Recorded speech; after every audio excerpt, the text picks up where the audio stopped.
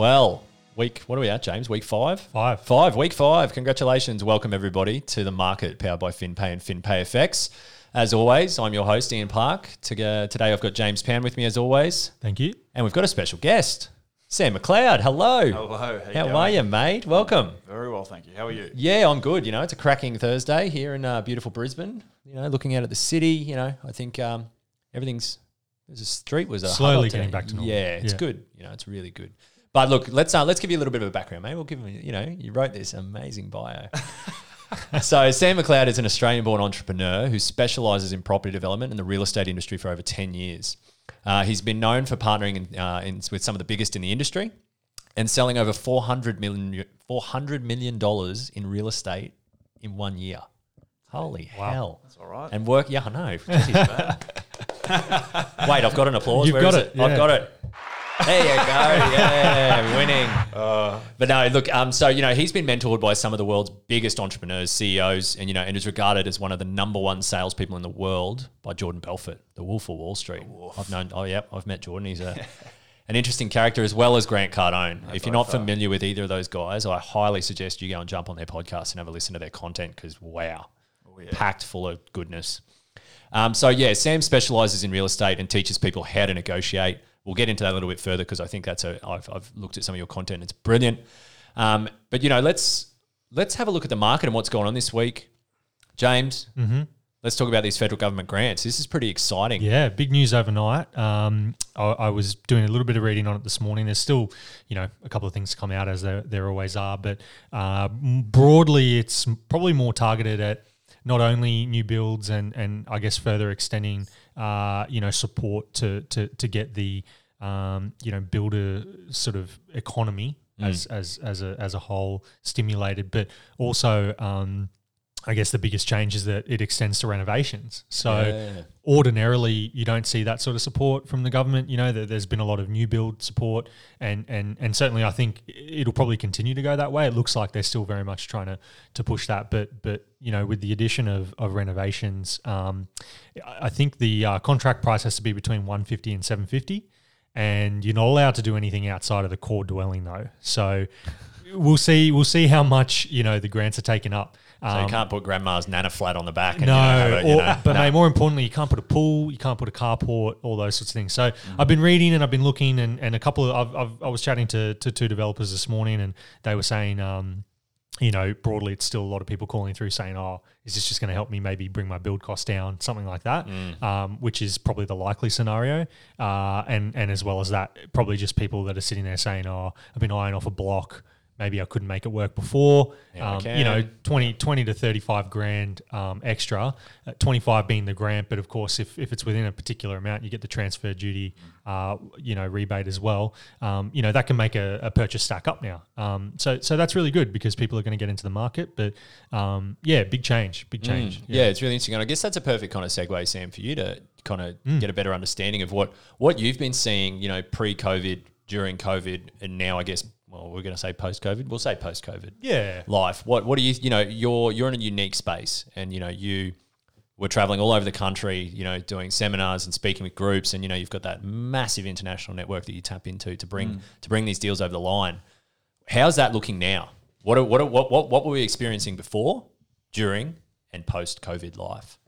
I guess post, you know, we were in Brisbane specifically gearing up for one of the biggest years, I guess, the city's ever seen. You know, you've got all this infrastructure that's coming into Brisbane. You've got circa 25 plus billion being put into Brisbane, and effectively Queen's Wharf, which is the biggest DA in Queensland history, coming in, and you've got the airport upgrade, Cross River Rail, all these other things that are being done. Which heavy infrastructure. Yeah, heavy infrastructure. And that was shaping the landscape for us to move into 2020 as, I guess, one of the biggest years we were gearing up for, because Brisbane historically has been waiting for, quote unquote, the boom to happen.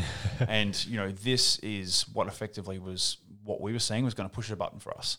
And all our ducks were lined up in a row for that to happen. And then, you know, we had, you know, the company that I work with, they've got, you know, close to $3 billion under planned management over the next 4 to 5 years.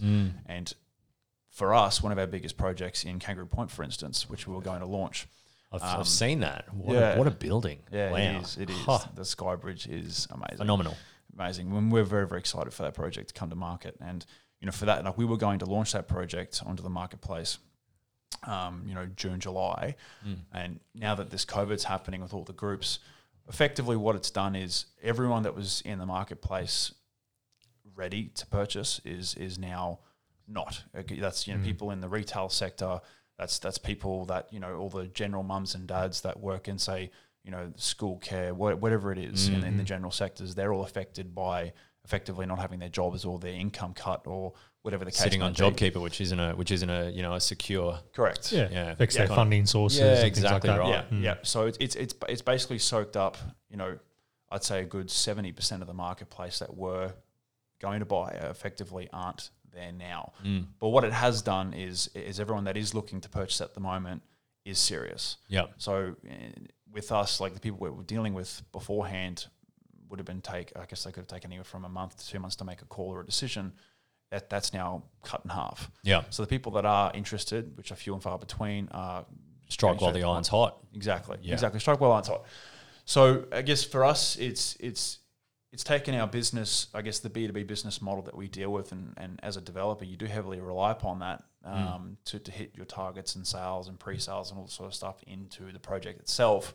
That has greatly affected it. So a project like the one we had at Kangaroo Point, which was massive, we're talking 550 circuit units, having to push that back, it has put a huge, I guess, thorn in the back in terms of it's changed all our plans. Now we're having to prolong things, put in measures in place to make sure that it's not going to affect certain things for the business and so on and so forth. But for the market as a whole, effectively, if I could put, I guess, a date on it, I would say it's not going to come back probably until late next year. Yeah, not right. Early 2022. Shit. Interesting. Yeah. There you go. That's what I would say. So, that's probably a good segue to chat about your other kind of side hustle. And I love guys with a side hustle because it shows versatility. Like, Yeah. I've been following your content across your pages for a long time now. And, I'd love, because obviously there's people in here that, would be venturing into the sales space, or, they're looking for work and they're looking for that competitive edge. And I honestly think that you, within the content that you create, are able to give that. So walk us through your kind of sales motivation, school, content, everything you create, because it's fascinating. Yeah, so for me, essentially, I started working with, I guess, another development company early on when I was in my early 20s. And I was looking for a way to, I guess, push myself to the next level. And it goes without saying that two things that I live by is you are who you spend the most time with. And oh God, James, we're in trouble. you are who you spend the most time with. And it comes down to who's mentored you, who's taught you what you believe and who's taught you what you know. And that ultimately will affect which direction you go in life. Of course. Like if I look out at the sky right now and tell you that the sky is blue and you say, well, no, it's black. Yeah. Then, obviously it's... Thanks, Negative Nelly. Thanks for coming. Yeah, exactly right. Thank you very much. So, look, for me personally, it came down to who's going to, I guess, change my mindset and who's going to help me grow the most as a person. And Grant Cardone, for instance, he was the biggest leverage point for me in terms of mindset. So for those that don't know, Grant Cardone, the man of 10X, the 10X man. The 10X man. Uncle G, they call him. Uncle G. Uncle G. I think him and his wife, what's her name, Elena Cardone. Yeah, Elena Cardone. They are, if you don't follow them, I strongly advise you to get on it and have a look. Like their stuff is phenomenal, and their school and their learning and their content is next level, brilliant. Look, he's regarded as one of the biggest CEOs in the world, and holds, I guess, the biggest sales enterprise on the globe in terms of just sheer numbers of agents that they have working for them, the B2B, the B2C, and just the actual deals that he writes in real estate across the board. Like, he's doing deals with, I guess, the Blackstones of the world. Yeah, he's going up against them and beating them on most deals that he's doing, which just goes to show that you don't need to be the biggest player on the board to make things happen. Yeah. But the biggest thing that I guess he taught me was the mindset around the outlook on money and the outlook on your own worth as a person and what you believe you're worth. Yeah. And the one thing he taught me, which one thing I took away instantly, was as long as you work for someone, you're going to be underpaid to a certain degree. You're never truly going to get what you're worth. And I guess it depends on, how you're structured in your business. But for me, I looked at that as like, okay, well, shit, I need to reevaluate what I'm doing. Yeah. And that doesn't mean that you can't have a business inside of a business and do well, because you can, and that's what I'm doing right now. But effectively, it made me change my mindset around, well, the whole corporate ladder structure, the whole 9-to-5 structure, using your time to make money and not leveraging other people's time is one of the biggest mistakes and one of the keys things you can learn and take away from someone like Grant. And he uses other people's time and other people's money. That's the two biggest factors as to why he's gotten where he's gotten. Yeah. And as he said to me, he goes, people is what you need to leverage. And if you can leverage that, you'll make more money and more time. Exactly right. Really interesting. Yeah. Yeah, that's a very interesting take on it, actually. Totally. Well, all the most successful corporate people that actually get up the ranks are usually ones that are doing other things anyway, because the business looks at them and says, oh, we really need that person in here helping us to change the business. So it's not surprising, and they've a lot of them get to a point where it doesn't always have to be a moneymaker either. Some of them are doing not-for-profit activities or giving back, and if they're already let's say potentially personally wealthy. So there's always I think it's a good point to hang on, is like, what are you worth and what are you giving back? What's your skill set and how do you add value? But also and this is one thing that I always talk about and I'm very passionate about, is I think people need, like, the school system has such a huge responsibility to the up and coming business people and entrepreneurs and just the general public coming up into the world. Like, everyone gets told that to be successful, or at least it gets instilled in them that they have to be successful, or if they are going to be successful, they have to go through these certain pathways for that to happen. Yeah. And one of the biggest things they never teach you is, how to deal with people, how to negotiate with people, and how to make money, how to hold money, and how to invest it. People suck at human interaction. They suck. They suck at it. If you look at a world now with these smartphones, everyone's got their heads in it. Unsmartphones, I call them. Dumb phones. Yeah. Everyone's got their heads in them 24/7, 7 days a week. So human interaction, like the social fabric of society, is completely changed to as we used to know as when we were kids. It's completely different now. So it's why I always talk about how to talk to people, how to negotiate, what you should do with your money, how do you invest it, what's your general outlook on money, like what's your internal beliefs on all of that. Yeah, because that ultimately is going to shape what you do in the future. Like if you think a penny is $100 versus a penny is just a penny. You're gonna have, like, I know some guys that have the first money that they ever made, they've still got it. Yeah. Because they cannot part ways with it. Yeah. It's either invest it or for bigger and better things. Yeah, exactly right. And people, and it's a fear mindset, and that's, and there is no shortage of money on this planet. I can tell you that right now, James, you would know that, and you would know that. Yeah, before. 100%. There is no shortage of money. They're printing that stuff. Like it's going out of fashion. It's going out of, literally. That'll be a topic later, actually. Yeah, so funny one. But and it's interesting. I think that people's concept of money needs to change, and it does come down to, I guess, their upbringing, who's mentoring them to believe or I guess these certain mindsets, and how do you interact with people? And if you struggle to interact with people and you struggle to, I guess, sit down with someone and negotiate a deal for a business or even for a raise in a company that you work for, that's going to affect you down the bottom line. Yeah. What is it? Rapport is built in the first 3 seconds of a conversation with someone.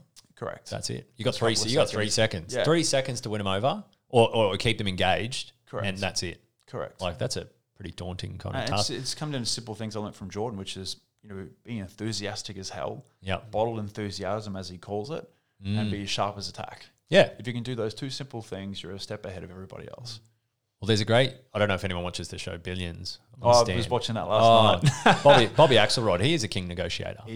There is leverage created at every, and I know it's a fictitious character, but it's a brilliant, the way they've written him as a character is phenomenal. And it's all about finding leverage within someone, knowing what they want before you potentially walk into it. And, in this day and age, that can be quite easily obtained. And not many people do it. LinkedIn.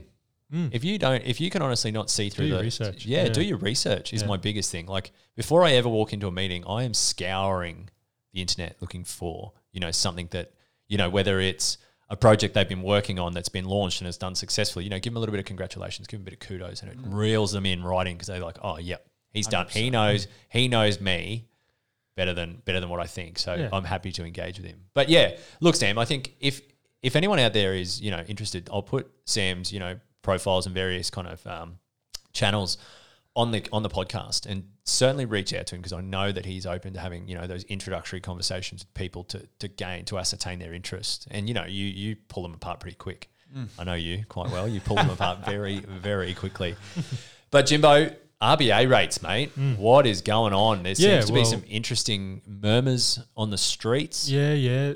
It's interesting. We'll move on to the boring stuff, I guess. But back it isn't to so mundane. boring because it's been a really exciting week. I guess for the rumor mill that is the market certainly that I've been talking through at the moment. But it was an interesting week. RBA I guess came out with some pretty interesting commentary. Governor Lowe was sort of saying, you know, we're holding pretty firm on our ideas that we'll never go into negative rate territory, and I think that spurred on a fair bit of optimism, let's say, across the broader market. That's really good for a couple of reasons. I'm going to ask you a hypothetical. If they went negative, what does that do for a consumer? Well, negative rates are just bad.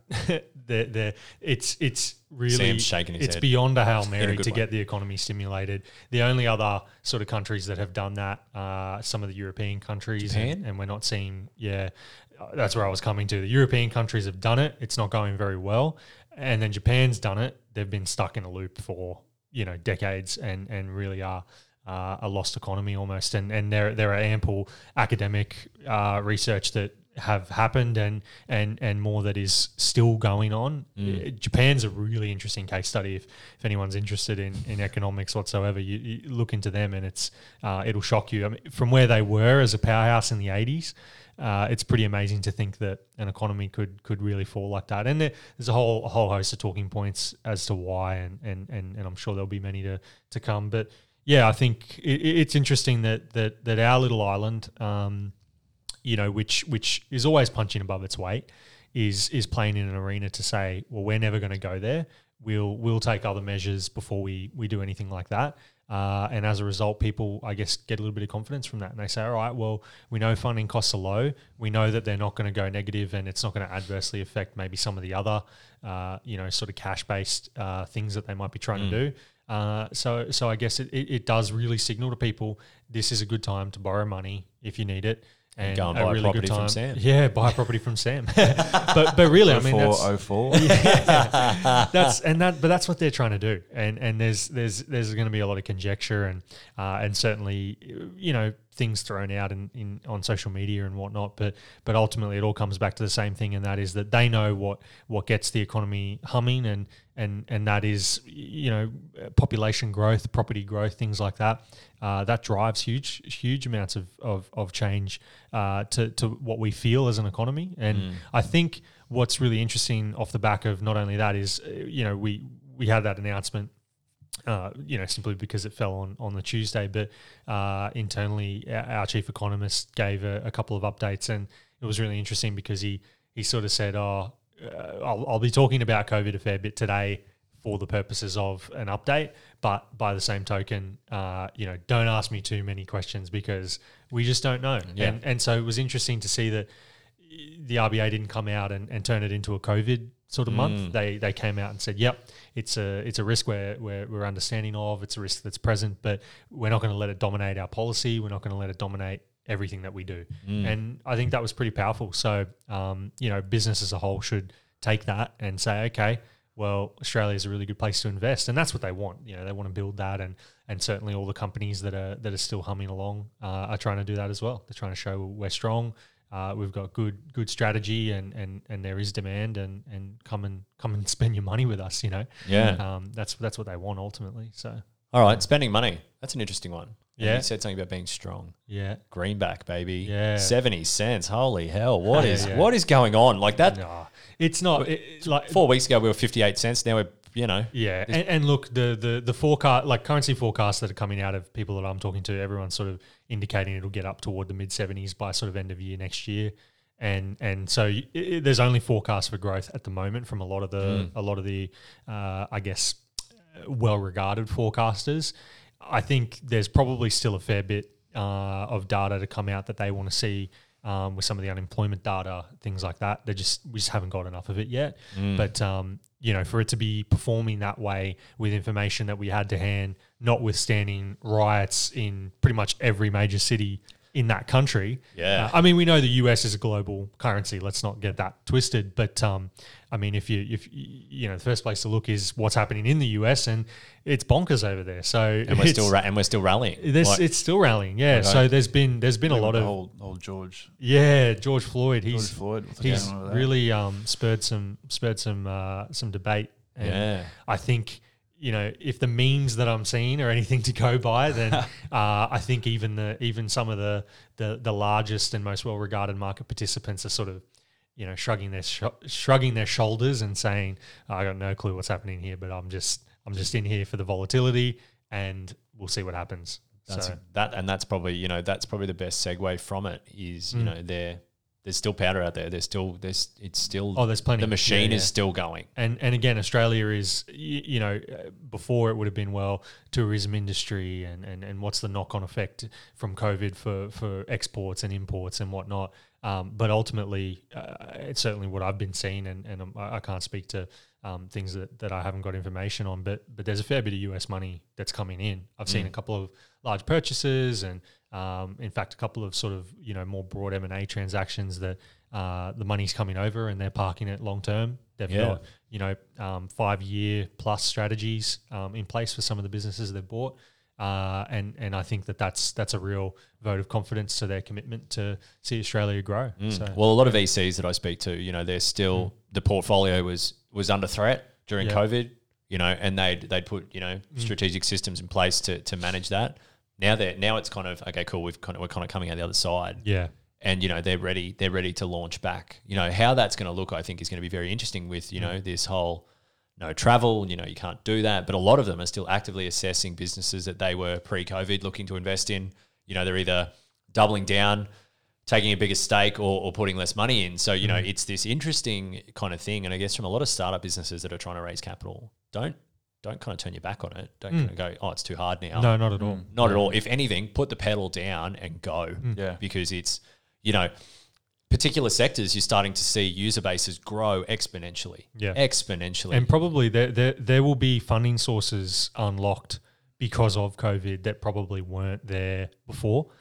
And that's a great thing if you're looking to raise money, because sometimes, you know, it can come down to the person and or entity and or group, if you will, that's providing the funding as much as the funding itself.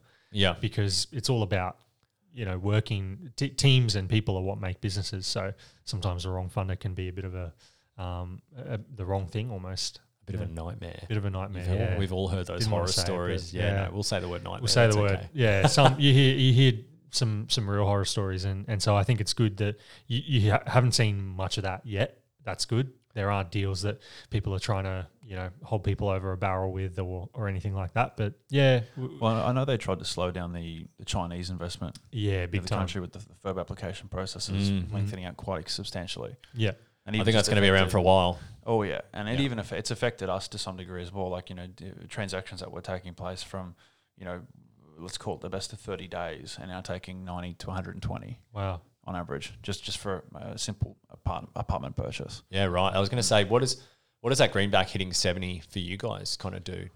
I guess most of the money that comes out of China is US dollars. Yeah, I presume. Yeah, in some way it is, and I think for us, like at the moment, I mean, I haven't seen what the Chinese dollar is sitting at this week, but you know, when COVID hit, the Chinese dollar, like the value investing into our country grew it was about 20%. They were getting more on their each dollar, about 20% extra on every Or dollar. bang for their buck.